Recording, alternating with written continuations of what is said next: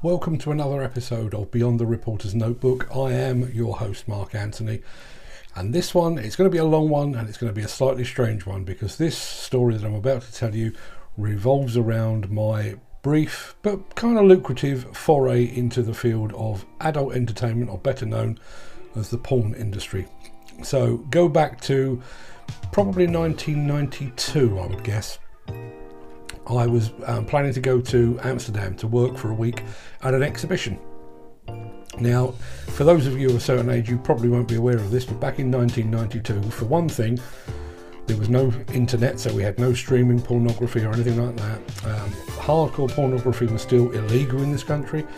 So when my friends at the pub heard that I was going to Amsterdam for a week, I was inundated with requests to bring back as many video cassettes from the red light district as I possibly could. So I've done a whole week's work actually at Amsterdam, and I've got an afternoon to myself, so I took myself off to the red light district, found myself a suitable shop, and I use the term suitable advisedly, went in. Now, a couple of things. First thing is that the fact that the shop was L-shaped. You walked in and then you could turn right. Well, at the beginning of the L, i.e. near the front door, there were floor-to-ceiling pornographic videos. We're talking VHS videos here. It was even pre-DVD days. So floor-to-ceiling. And at the door, there was just regular, everyday porn. Men and women together in porn. Went in a little bit further, there was a lot of lesbian films. You went a little bit further and things got a little more hardcore as you went in. When you got to the end of the bit where the L started to turn right, there were videos featuring dwarves and midgets. I never turned right because by the time I got there I was already afraid enough. So let's just say I got as far as the hardcore and I decided to go shopping. So I picked up 3-4 videos that I thought my friends would appreciate, went to the counter to buy them. Now at the time these were about 20 or 30 pounds each, while I was queuing to pay for them, it occurred to me that I was about to pay about £100 for what might prove to be blank videos. So when I got to the front of the queue, I said to the guy, "Excuse me, is there any chance that I can actually go and check these videos for myself?" And he said, "Yeah, absolutely." He said, "We have a room." So he took me to the back of the shop, not via the L, I hasten to add, took me to the back of the shop and led me into a booth.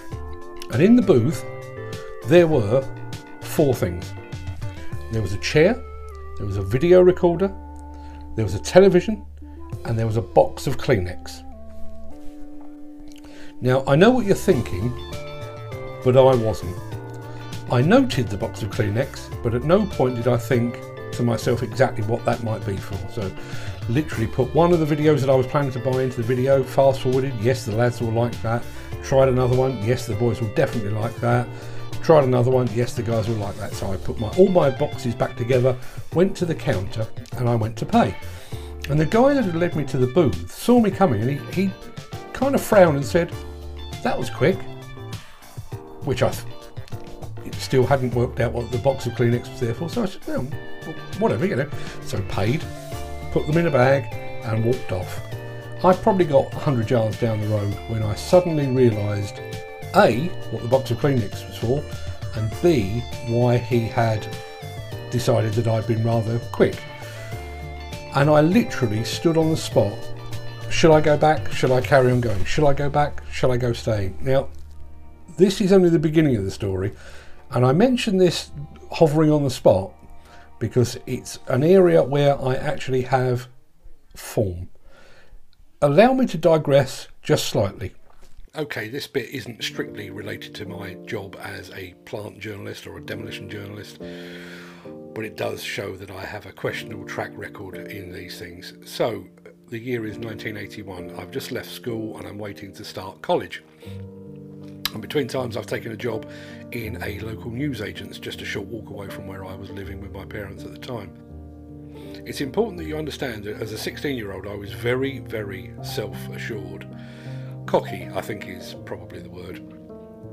Quite full of my own self-importance, and that came into play very much so. So working in this newsagent's, And there was a girl that used to come in. I say girl, she was probably 6, 7, maybe even 8 years older than me, who used to come in, and she had subscribed to a magazine called Man and Woman.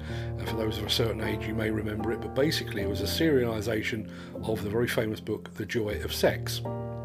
Now, this woman was 24, 25. As I say, I was 16, and I used to have to serve her with this magazine on a weekly basis, and I couldn't resist. So at one point I actually handed her the magazine, and in my self-assured and cocky way said, there's the magazine, but if ever you fancy the real thing, give me a call. Yeah, I really was that cocky. So fast forward a few days, few weeks, I'm walking to work, and there is said young lady getting off a bus with armfuls of shopping. So being the kind guy that I am, I decided to go and give her a hand. So I've taken some of her shopping and I've walked her to her house. I got to her house and put the shopping inside her house, and she said, so would you like to come in for coffee? And I said, no thank you, I've got to go to work. And she said, no, would you like to come in for coffee? And I said, no, I am going to work. And she literally said, one last time, would you like to come in for coffee? And I said, no, I have to go to work. At that point, I turned on my heels and walked off to work, got about 100 yards down the road, and realised that she didn't necessarily mean coffee. Cocky I may have been, sensible not so much. Now, back to the story. So, I have made it back safely from Amsterdam. I have my 3 or 4 video cassettes. I've dished them out amongst my friends at the pub, and everyone is happy. And while I was dishing them out, I mentioned to an old school friend of mine the fact that I'd been into the booth with the TV, the chair, the video recorder and the box of Kleenex. And when he'd stopped laughing hysterically, he said, that's brilliant, you need to write that down. Now, being a journalist at that point, I thought, yes, you're right. So I did. I wrote down exactly what had happened to me, much the same as I'm explaining it to you now. It was only when I'd finished writing the story, I was sat there thinking, well, I've got 1,000 words here, basically illustrating how naive I am. What do I do with it now? So I decided to send it to an adult magazine. I actually sent it to a magazine called Fiesta. I'm not sure if it still exists, but it was certainly quite a big deal back in the 80s and the 90s. So I sent it to Fiesta. Within a week I had a letter come back to say, we would love to publish your story about your trip to Amsterdam. Would you accept £400 in payment? Yes, yes, I absolutely would. So quickly responded, and they paid me £400 for me to confess my naivety. Now that, you would think, would be the end of the story, but it wasn't. About a month later, I had another letter from Fiesta, who had basically taken quite a shine to my writing style, and they believed that I was suitable for a new project that they had planned. The editor, who was a woman, explained to me that they received hundreds and hundreds of letters from men, all men, claiming to have serviced the local women's football team or the local netball team single-handedly, one man, 11 women, and she explained, obviously we know none of this is true. What we would like to do is start a new column in which we show the real side and possibly even the downside of sex. And we have decided to call it, she said, Crap Shag Corner. And she decided, or they decided, that there was no better person to write for Crap Shag Corner than me. The initial commission was to write 3 columns, and it was explained to me that I would write 1 per month for the first 3 months, after which they expected to receive dozens and dozens of entries from their avid readership. I wrote that column for 4 whole years, and in all that time they'd never received a single entry. Where did I get my Crap Shag Corner stories from? I made some of them up. 1 or 2 were based loosely on personal experience. A lot of them were actually drawn from my friends, the sort of thing that you start to tell your friends when you've had a few pints and nobody's listening, and they decide to confess.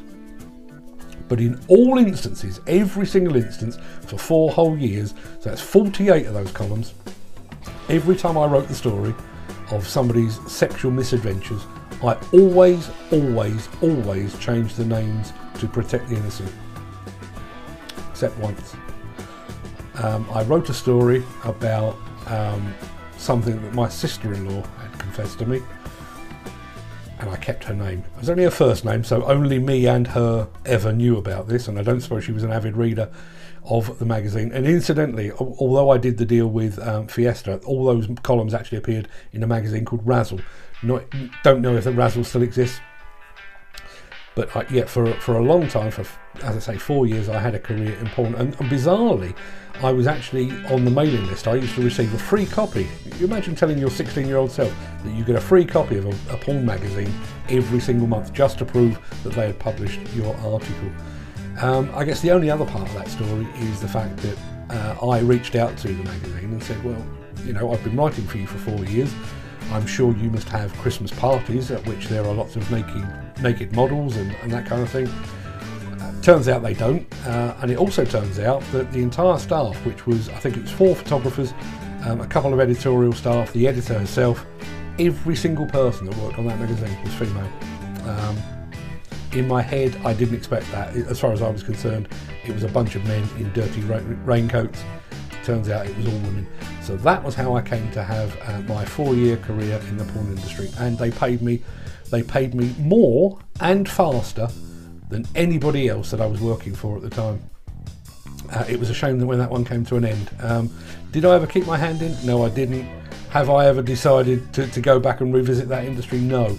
And the annoying thing is I never kept all of the articles, because now, obviously in the age of self-publishing books, I could have actually republished those as a book. I even had a title in mind, Bedroom Disasters.